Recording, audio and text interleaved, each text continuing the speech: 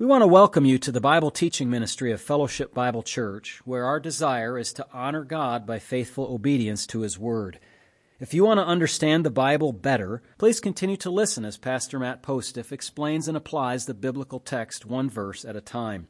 You can reach us with questions or for more teaching audio and print material at our website, fbcaa.org.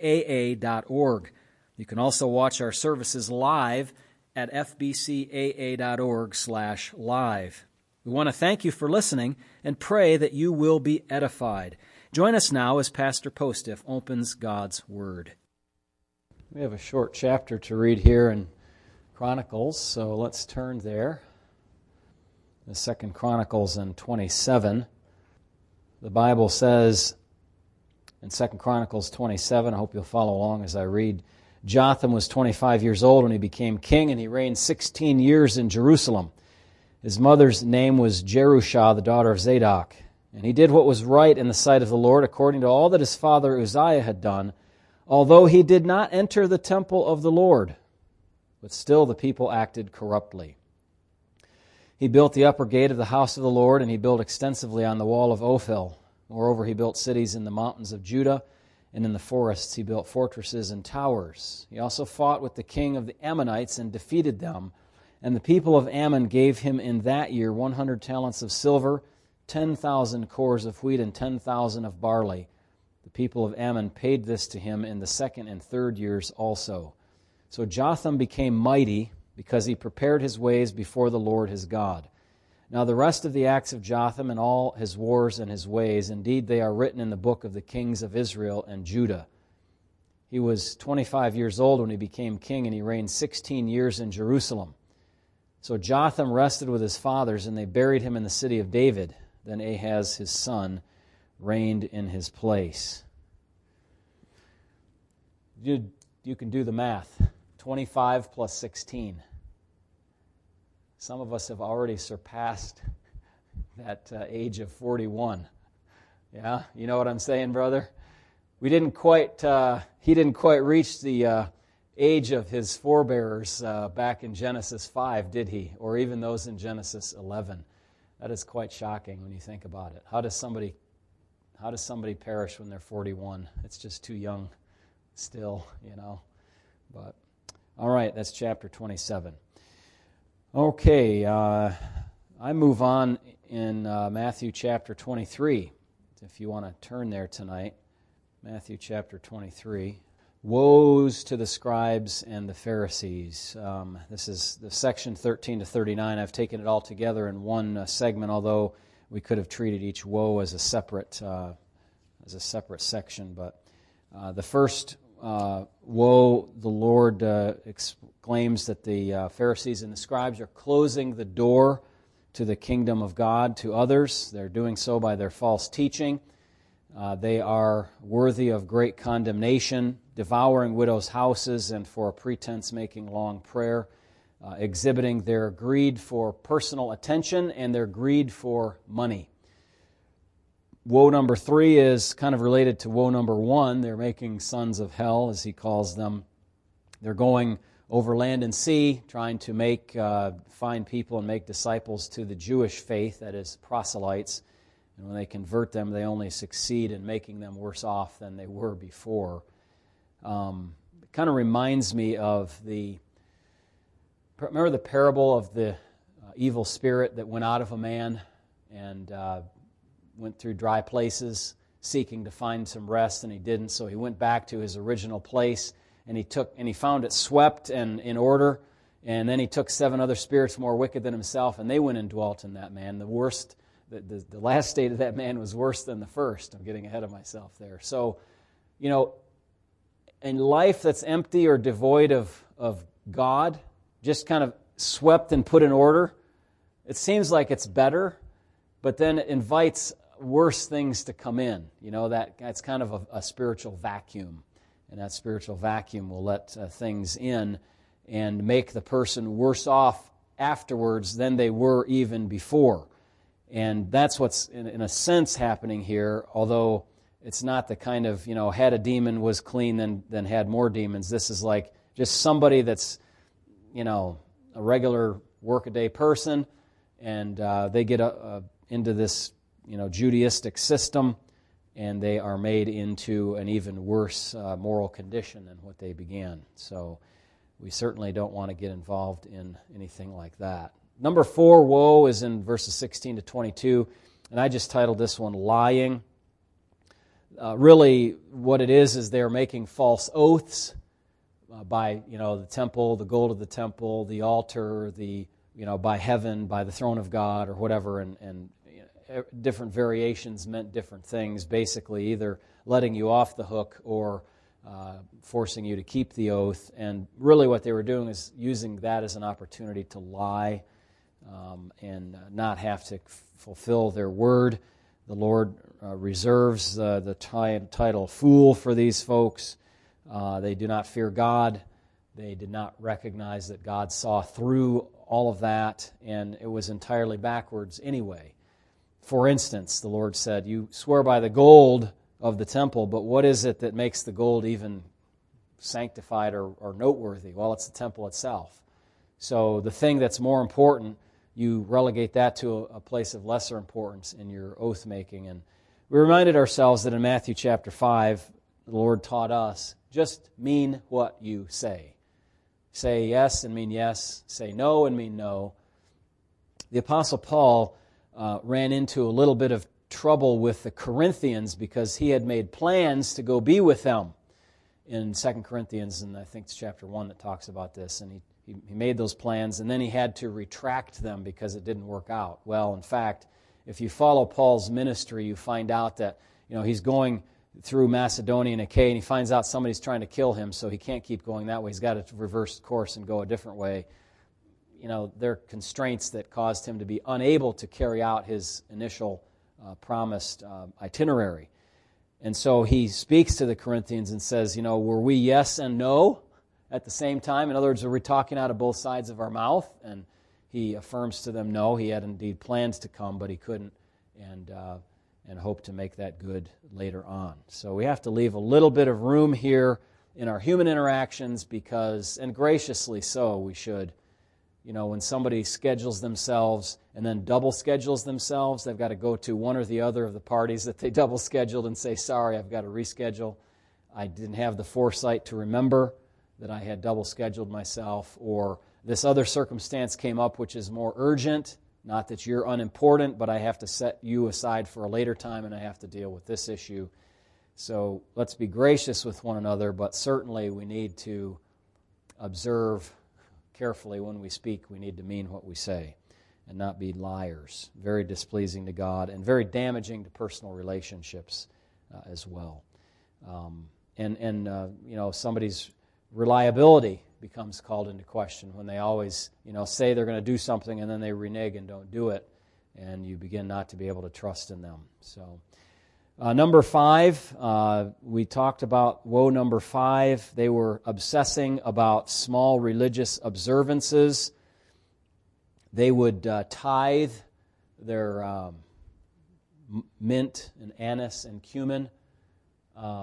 This is kind of like you in your kitchen at home, and you have your maybe spice rack, and you've come into possession of all these spices, and you're all worried that, boy, if I don't get my 10% of that spice and put it into the church kitchen for its tithe, that I'm going to be disobeying God.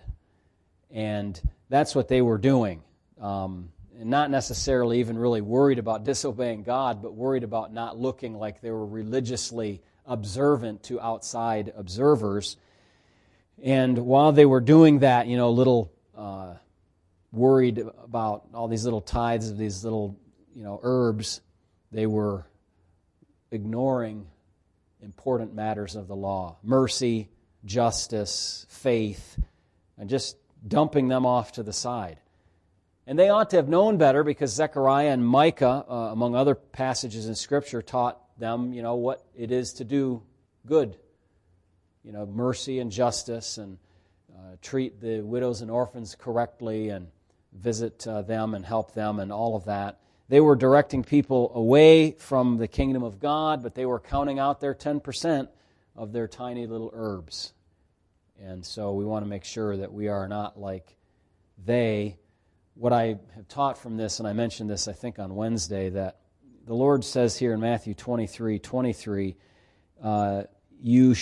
he says, you've neglected the weightier matters of the law, like justice, mercy, and faith. These you ought to have done without leaving the others undone. So we don't want to swing to the other extreme. They're tithing their little, herbs, but not doing the important things in the law. We don't want to swing to the other extreme and say, well, all we have to do is, hit the highlights, like the 2 or 3 different things that we need to do, and we'll ignore all the rest. That's what some people have done today, swinging over to the other side. And I just want to follow what the Lord has said here. These you ought to have done and not left the others undone. Both. You have duties. God's given you those duties. Just care for them and do them to the best of your ability. All right, that's number 5. Number 6, woe number 6, is in verses 25 to 26. There it says, you cleanse the outside of the cup and dish, but inside they're full of extortion and self-indulgence. First, he says, cleanse the inside of the cup and dish, that the outside of them may be clean also. So I want to just summarize what I said here because it's important. Last time we talked about this. The Lord told them, cleanse the inside, and then the outside, that the outside may be clean also. Did you notice that? You don't have to worry about cleaning the outside of your life if your inside is pure, because what's inside will come out through the pores. You know what I'm saying? What the Pharisees were doing was they had rot on the inside, and that would try to come on to the outside, but they got to hide that. They got to wash it. They've got to cover it up with vestments and incense and religious observances and obsessing about the tithes of these herbs and stuff. And they're always working to keep that facade up. And they have to lie and make these false oaths and make themselves look good and give these long prayers that they're not really praying to God. They're praying to themselves. Praying to the audience for the audience's benefit so that they can get their kudos. And so the Lord says, when you concern yourself with cleaning the inside of your life, the outside naturally follows. Outside cleanliness comes naturally from inside purity, but inside dirtiness naturally results in outside dirtiness as well. When we're talking about sin, of course, moral purity. Okay, so if you have things you're trying to hide, things inside that are not right, you need to get those, you need to take those to the dishwasher. Okay, let that be cleaned. The blood of Jesus Christ cleanses from all sin, and then that which is outside will come. The outside practices will follow that.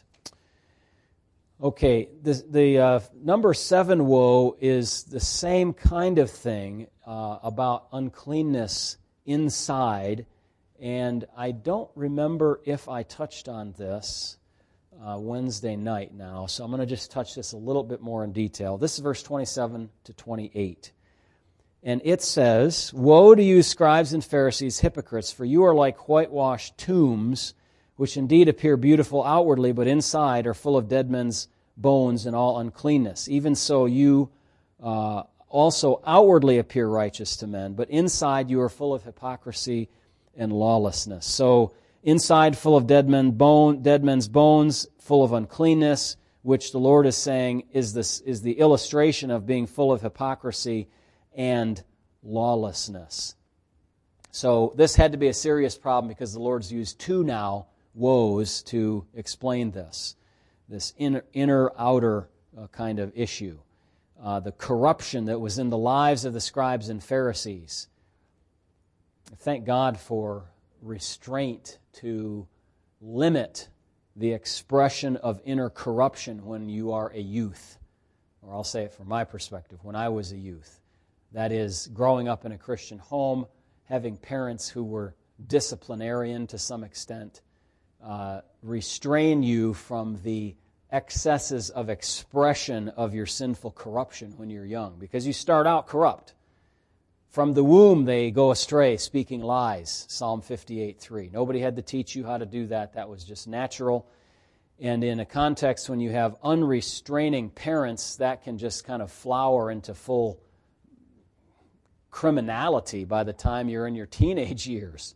You see some of these teenagers that do incredibly terrible things, and you wonder where were their, not always, maybe they had a breakdown and suddenly went off the rails, but I don't think that's most of the cases. You've got unrestrictive, unconstraining parents, no discipline in the home, and that sort of thing happens. So corruption being limited is, on the outside expression, is good, but the problem with that is it can be hidden inside the heart and not come out and become a problem later on. You know, you've, I'm sure, thought about kids grow up in a Christian home, then they go off and they've got their taste of freedom and they just run amok. Well, that's because the corruption was in there. It just didn't have the opportunity to come out because it was restrained. I'd rather live in an environment where there's corruption within and it's constrained, you know, like the government puts criminals in jail, so it's constrained, and all of that sort of thing, so that, you know, that's, the society at least is more orderly. But what would be better yet is if the society were orderly because the inside was clean and because people were morally concerned and wanted to restrain their own wickedness. This time the Lord gives the picture of a whitewashed tomb. Think of a beautiful sepulcher or a mausoleum where it's on the grounds of a cemetery. It's above ground building, maybe made out of what's a good stone that you can make that sort of thing out of. In the Middle East, it may be limestone, something like that, but granite or something here, and it's beautifully polished and it looks super. And then you stop to think about it and say, wait a minute, what's inside of there? The Taj Mahal may be beautiful, but it's what? It's actually a tomb. It's a monument, marvelous monument, but it's a monument to a dead person, and for the benefit of and fame of a dead person. Inside these mausoleums or tombs, our sepulchers are dead bodies and bones and decay and rot and bacteria and smells and looks nice on the outside, but you don't want to spend a lot of time on the inside necessarily. In the same way, the Pharisees and the scribes appeared righteous on the outside from a distance, polished granite, but when you looked inside of their lives, they're completely given over to hypocrisy. You would be shocked to see the difference between how they look on Saturday Sabbath service and then go and see them on Sunday or Monday or Tuesday and listen as a fly on the wall to their conversation and how they speak and how they think. They're pretenders, fakers, actors, imposters. They're not really religious people. Their real motivations lie elsewhere, mainly with themselves and their own pleasure.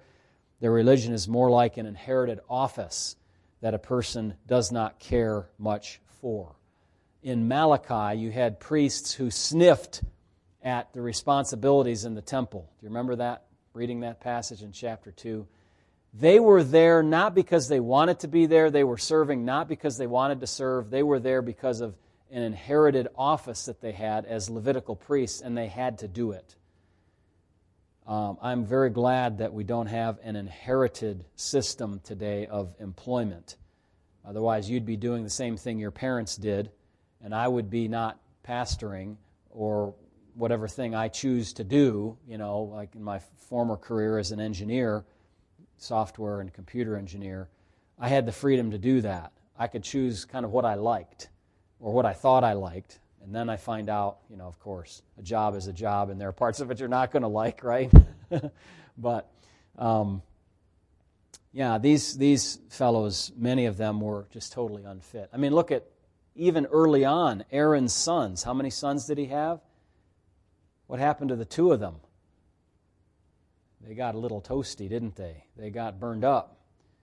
And because they weren't treating the ministry, the service, properly before God. So they're treating this like an inherited office that they just have to do. It's not something they're doing out of the desire of their hearts. Besides hypocrisy, another of the dead bodies inside their tomb was lawlessness. They had a complete disregard for the true meaning of the law. We see that today among those who are irreligious or not Christians. People, I was just driving along the road down in our part of town here, and I saw somebody take a cup, it's got a lid on it with a straw, and they're done with it, and they just pitch it out the side, the passenger window, right onto Packard Road. And it's got a little extra in it, so it kind of splatters on the road. I'm just like, can't you wait till you get to a trash can somewhere and not trash up the place? Without regard for the effect on others or the environment or the appearance of the neighborhood then, you see people blow off stop signs. We see this out here right at Glenwood. You should see it during the week when people are coming from the university over here. They cut through the neighborhood to get to Washtenaw instead of going on Washtenaw. I mean, they go through that thing like there's not a stop sign within a mile. Just blow it off. That's why they had to put the speed bumps on there, because of the new light that's up at the top of Glenwood that goes there to Washtenaw.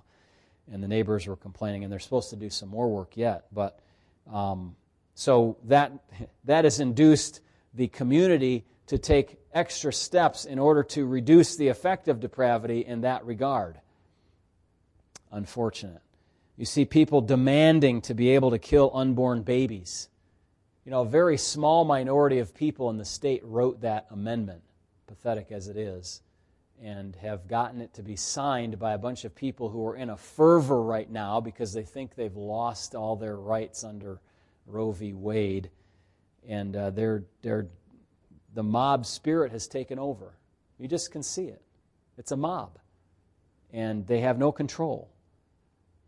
We're talking here, though, not just about man's law in the Scriptures. We're talking about God's law. And in terms of God's law, things that are legal in our culture or well accepted are not acceptable to God. Wide swaths of the culture are given over to promiscuity, breaking God's laws for marriage. And we expect this in some way from people who are blind, whose minds are limited in the moral realm, who are living in darkness, but certainly from those claiming to be God's representatives, like Pharisees and scribes, it's even more unacceptable. They claim to be God's children, or pretend to be, but they live like the devil's children that they really are. You are of your father, the devil, the Lord said, not of God. So we ask ourselves again then, what is in our innermost thoughts and motivations? Do we think it's okay to be lawless? Do we think it's okay to pretend that we're not lawless while we actually are lawless? Now, why did God give His law anyway? It was for our good. Because you're never going to be truly happy. You're never going to be happy in the long run. You're never going to be joyful. You're never going to be satisfied if you're a slave to sin.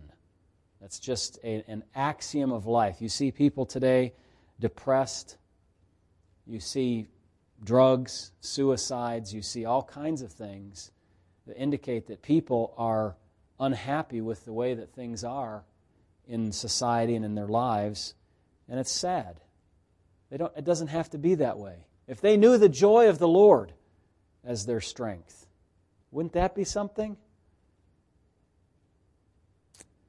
Woe number 8 is the last one in the Lord's diatribe here against the scribes and Pharisees, and it takes up 7 or 8 verses here, verses 29 to 36. Let me read them to you and then comment. 29, Woe to you, scribes and Pharisees, hypocrites, because you build the tombs of the prophets and adorn the monuments of the righteous, and say, if we had lived in the days of our fathers, we would not have been partakers with them in the blood of the prophets. Therefore you are witnesses against yourselves that you are sons of those who murdered the prophets. Fill up then the measure of your father's guilt, serpents, brood of vipers. How can you escape the condemnation of hell?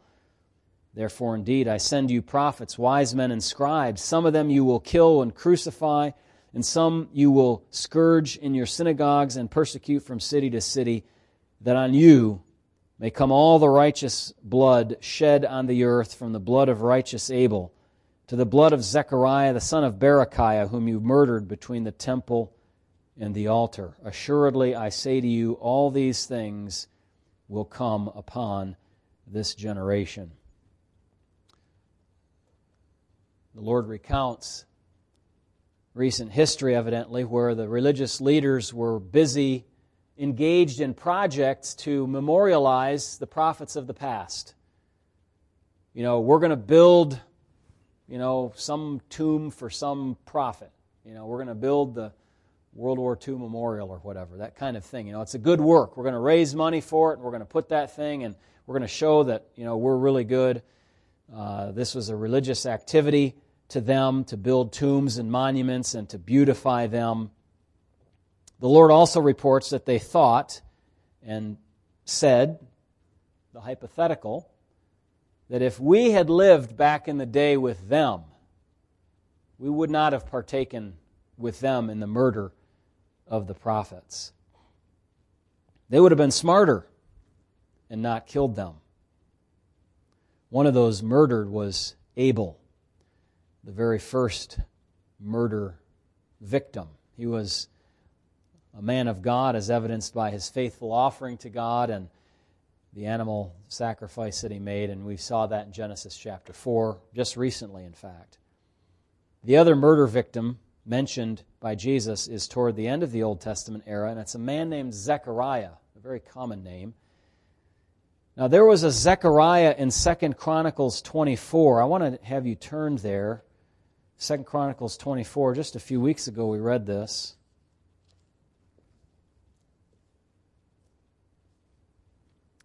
One of our sisters was saying this morning at the back door there after service that the things I preached on, I touched on 2 or 3 things that she ran into in a reading of devotionals earlier this week, or devotional that's coming up soon.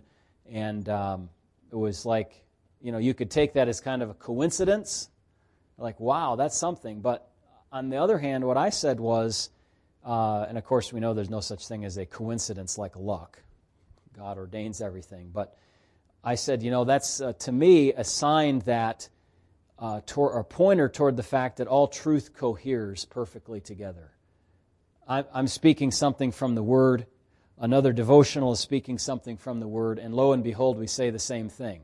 Wow, how's that possible? It's because we're agreeing with God's Word and trying to say, repeat and rehearse and review what God's Word is saying.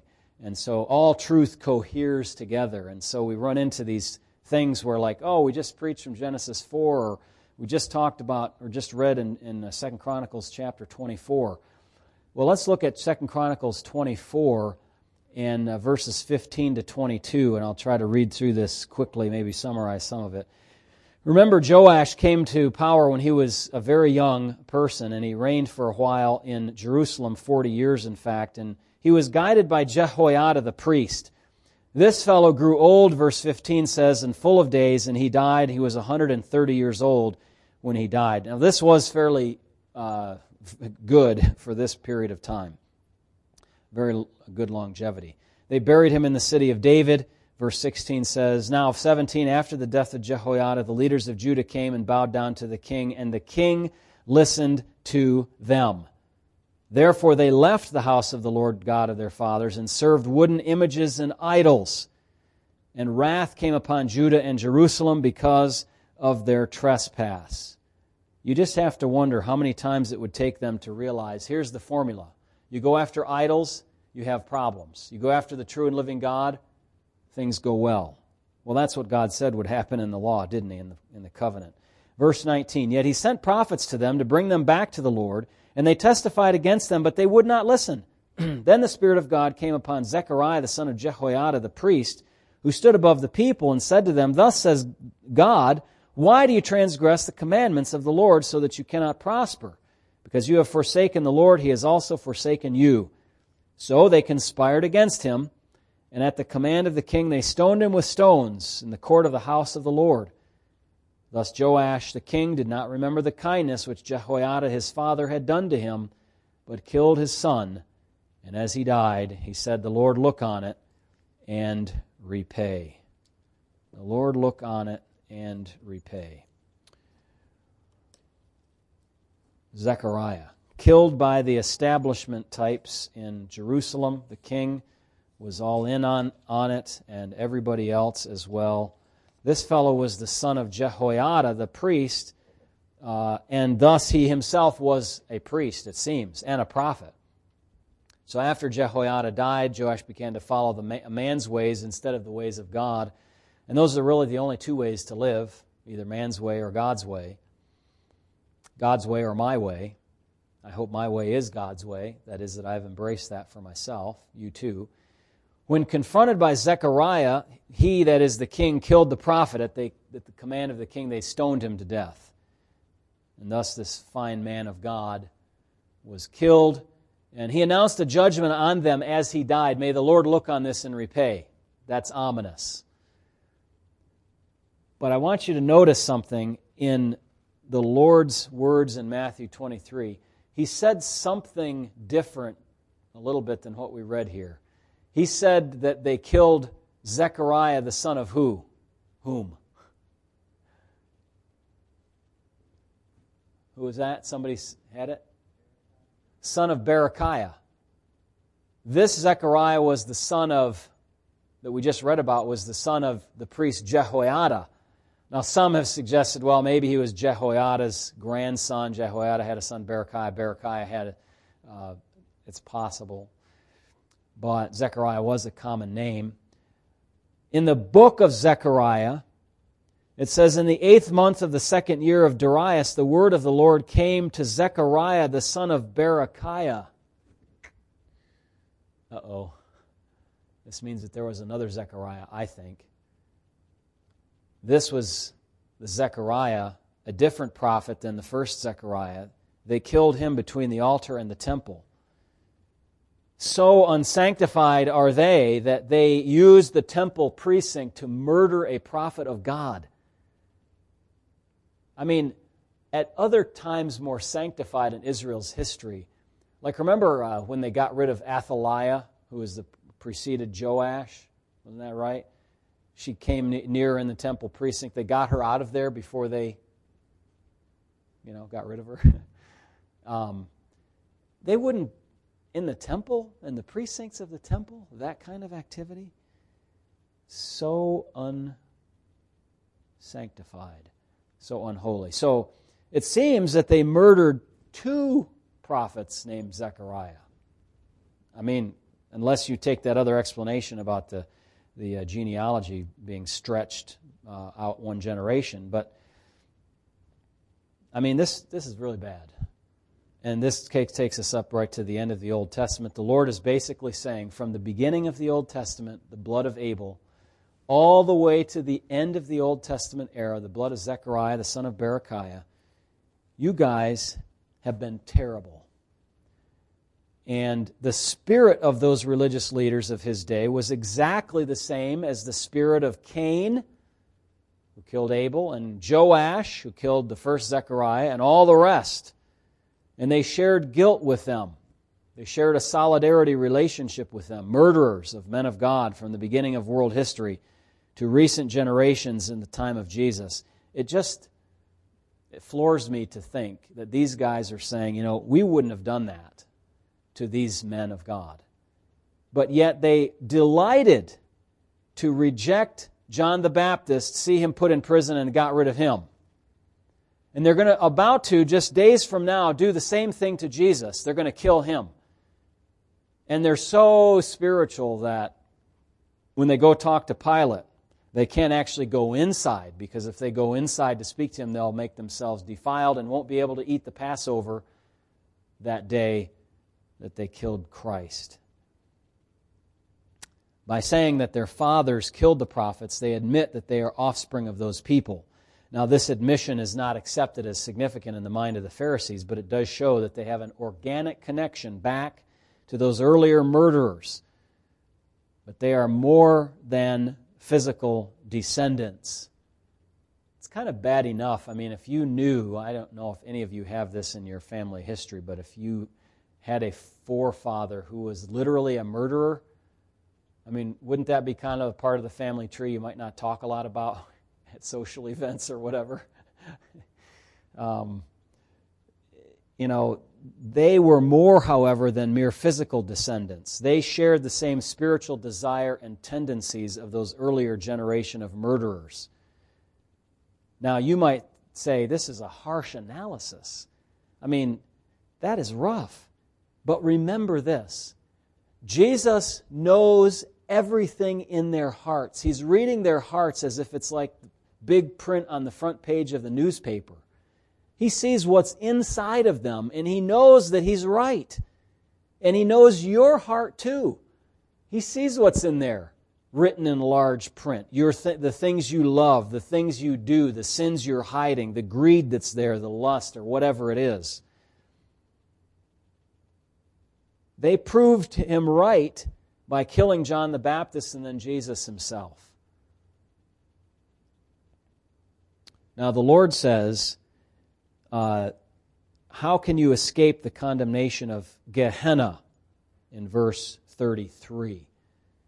There's no way for people who are unrepentant about their sin to escape condemnation. In verse 32, then the Lord sarcastically calls upon them to fill up the measure of your father's guilt.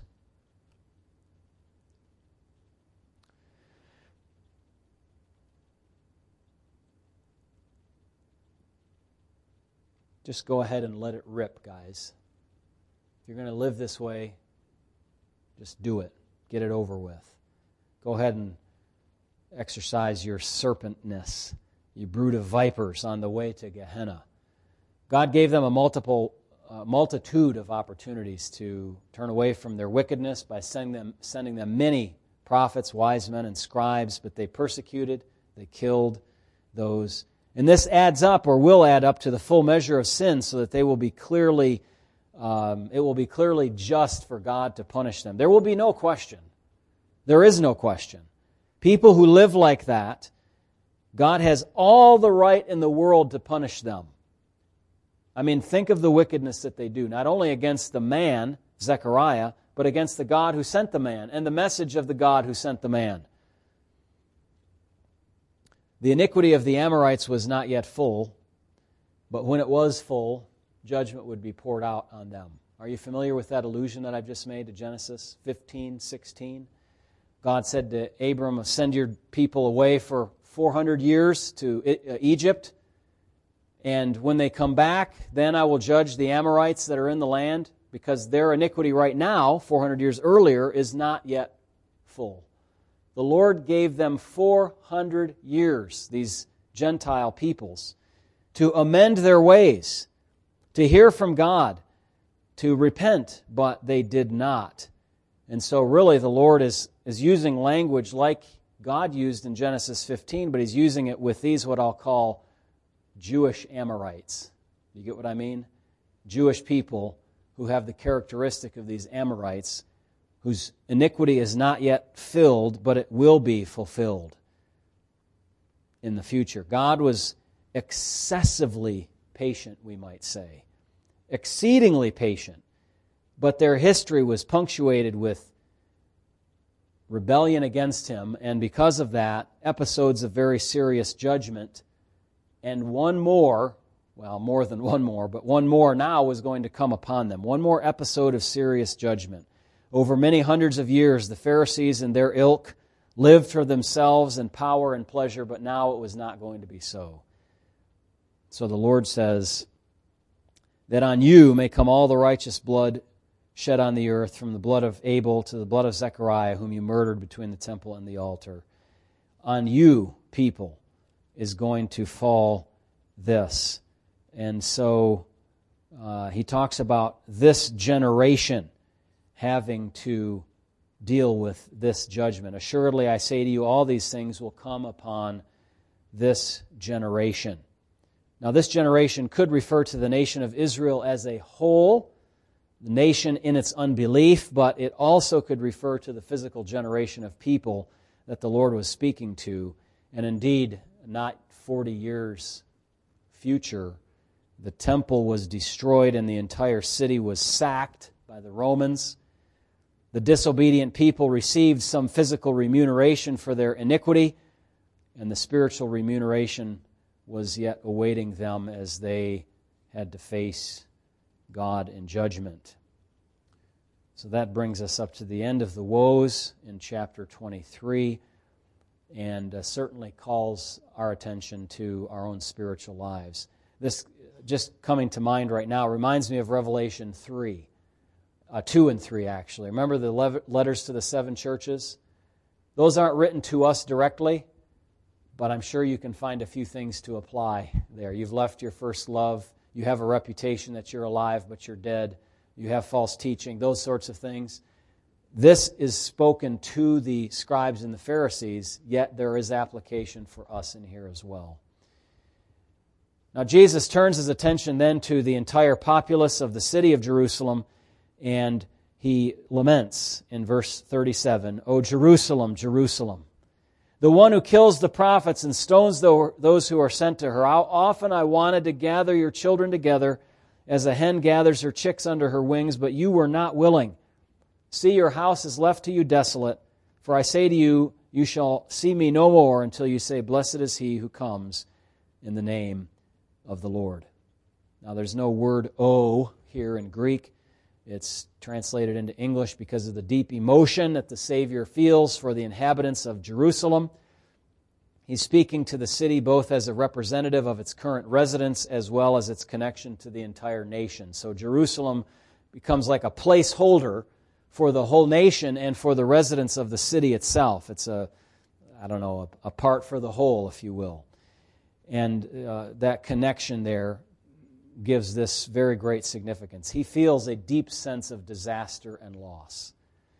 Think of a father yearning for the love of his child.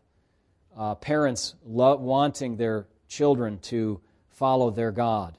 God wanting the nation of Israel to follow after Him. Not willing that any should perish. Not taking pleasure in the death of the wicked. Not enjoying people's wickedness. This is the Son of God speaking here. This is not just mere humanity and grief of a human level or emotion at a human level, but God, the Son, speaking. He gives a statement as to the pattern of their past behavior. You who kill the prophets, stone those who are sent to her. They were about to repeat this pattern again with Jesus. This lifestyle of rejection of God's messengers is the same thing as rejecting God Himself. If they receive you, Jesus said, that means they receive me. And if they receive me, that means they receive the one who sent me. So that chain of God to Christ to His representatives, sharing the gospel with others, if they're not accepted, that means that the people are not accepting God Himself. Despite all of this, the Lord in His role as divine Savior expresses how many times He desired to gather Jerusalem's children together into His loving arms. He wanted fellowship with them. He wanted to offer them shelter and protection like a hen gathers her chicks under her wings. He wanted to care for them like a mother for her children. Sadly, however, they would have none of God's care. It says in verse 37 at the end, "But you were not willing." They had no desire for God, no desire for His grace, no desire for His righteousness. They liked human-based, performance-based, legalistic religion. They liked power structures. They liked wealth. They liked pleasure. They liked lust and the like. But these are the things that the flesh likes, not that God likes. And so God felt like a rejected spouse when the love of His life did not want Him anymore. Then comes verse 38.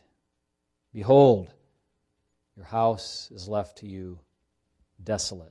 Because of their stubborn unwillingness, they were destined for a desolate, deserted future. While the Lord was with them, was an opportunity to live like a green tree. But when they kill Him and He leaves the building, so to speak, they will be like a dry tree with no fruit and no life. Twice dead, plucked up by the roots. Without a connection to the life-giving vine, they will come to nothing. And so it is too for us. John 15, I'm the vine, you are the branches. If anyone remains in me and I in him, he will bear much fruit. But if you do not, you'll be cut off as a branch, cast into the fire and burned up. You must abide, continue to believe in him, in the vine, to have life. So the Lord was saying this, your house is left desolate. Jerusalem was destroyed after 40 years, a little less than that. And the Jewish religious system had very little of value remaining in it after the Lord left. Moses' seat, although the Lord said in early chapter 23 that if you hear what the Pharisees say, they're speaking from Moses' seat, obey them, but don't do as they do. But when the Lord left, the old covenant was ready to totally vanish away. And Moses' seat as well with it would vanish away. The old covenant would fade and disappear. The authority that the Pharisees had was no more. The apostles, for example, in Acts chapter 4, verse 19 said, shall we obey God or men? Well, they knew who they were going to pick. They were going to pick God. The authority of the Sanhedrin, the Sadducees, the Pharisees, the scribes was totally undercut. God was turning away from the Jews to the Gentiles. Their hypocrisy was total. Their authority was empty. Their failure complete. God set them aside in favor of a new thing, the church. And that is Acts chapter 2. If you read Acts chapter 2 in that context, you see that it's a lot worse than kind of what it reads like. In other words, God is sending the gift of tongues as a sign of judgment on the nation of Israel, and He's going to go now to the Gentiles. You guys have blown it. Your house is left to you desolate. Gladly call you to repent, and several thousand did repent. But the Jewish religious system was in shambles to this day. They have had no temple, no sacrifice, no way to obey the Old Testament law of God because of this judgment they brought upon themselves at that time. Verse 39 as we close, you shall see me no more until you say, blessed is he who comes in the name of the Lord. So the city will not see Jesus again until they and their nation responds properly to him and show once again that they are willing to be gathered under his wings. This thing that God doesn't gather to himself, people that are unwilling to be gathered to him. But that willingness, or lack of willingness rather, is culpable on their part. It's not that he twisted their arm behind their back and made them come. He allows people to be unwilling. I think here that the Lord did not show himself openly after his resurrection because of this. See what he says? You will not see me anymore until you say, blessed is he who comes in the name of the Lord. So he didn't go around openly showing himself after his resurrection. He went to his disciples and these sorts of things. They're not going to see him again until they get their spiritual attitudes straightened out. His appearances were limited, although there were eyewitnesses, as you know, from 1 Corinthians 15. Their willingness will be expressed when they once again say, blessed is he who comes in the name of the Lord. Now, some people had said that in chapter 21, remember? Hosanna to the Son of David. Blessed is he who comes in the name of the Lord. So there was a crowd, a piece of the populace of Jerusalem that loved his coming, wanted to see him, thought he was, the right thing for them, was willing. Even if they were a little misguided, at least they were positive about his coming. Maybe they wanted a little more political than spiritual, but they were favorable. So they welcomed him that way, quoting from Psalm 118:26. But at large, the nation was rejecting Christ, and God requires them to repent and welcome him before he will pour out blessing on them. Now, this is going to occur after a terrible time of tribulation, when the nation will call out in desperation to God. So, rapture, 7-year tribulation. By the end of that, the nation of Israel will be so pounded into the ground, they will have nowhere to look but up. I was just thinking about this phrase earlier today. When you're in the darkness, look towards the light. When you're in the darkness, look toward the light, and you will get out of that darkness. I learned this lesson one time in a practical way. I worked at a golf course in Chelsea, and that golf course had no end, it seemed, of local enemies. And I believe that place suffered 3 fires. It's out of business now. The temporary clubhouse was burned down to the ground. And then the permanent one also had a big fire in it, and that was repaired, and then it burned again later on, some years later. This is over the course of maybe 25 years or something. Don't quote me on that. But the second fire, we were going in to clean up, and I was working with a experienced fireman from Ann Arbor. And you're going into the basement of this place to check it out and see what's going on and if there's anything that you can recover and all that. And we were walking in together into this room, and it was no power, there's no electricity, utter darkness. So when I walk into the room, the door is behind me, the light is coming in from the door. I can't see a thing in that room. So he said, turn towards the light. So I went around to the other, the outer edge of the room, and as I'm looking towards the doorway, I can see everything in the room because I am towards the light. And that's how I think it's what I'm trying to say spiritually to us. When you're in a time of darkness, you're going to do best when you turn towards the light and behold Jesus and keep your eyes on Him. He will help you to see through the darkness and get through that. The nation of Israel will be in such a time of darkness and will call out in desperation to God. This is mentioned in Zechariah 12, where it says God will pour out upon them a spirit of grace and supplication, and they will mourn as one mourns for an only son. They will see Him whom they have pierced when He returns. God will gather them back together. Let me go to another passage, Jeremiah, chapter 50 in Jeremiah. And it says in verse number 4 and 5 of Jeremiah 50, this: In those days and in that time, says the Lord, the children of Israel shall come, they and the children of Judah together. With continual weeping they shall come and seek the Lord their God. They shall ask the way to Zion, with their faces toward it, saying, Come and let us join ourselves to the Lord in a perpetual covenant that will not be forgotten. And then in Ezekiel chapter 39, we see the same, just before the portion that has all the stuff about the millennial temple and so on. Ezekiel 39, verse 25. It says, Therefore, thus says the Lord God, Now I will bring back the captives of Jacob and have mercy on the whole house of Israel, and I will be jealous for my holy name. After they have borne their shame and all their unfaithfulness in which they were unfaithful to me, when they dwelt safely in their own land, and no one made them afraid. When I have brought them back from the peoples and gathered them out of their enemies' lands, and I am hallowed in them in the sight of many nations, then they shall know that I am the Lord their God, who sent them into captivity among the nations, but also brought them back to their land, and left none of them captive any longer. And I will not hide my face from them any more, for I shall have poured out my Spirit on the house of Israel, says the Lord God.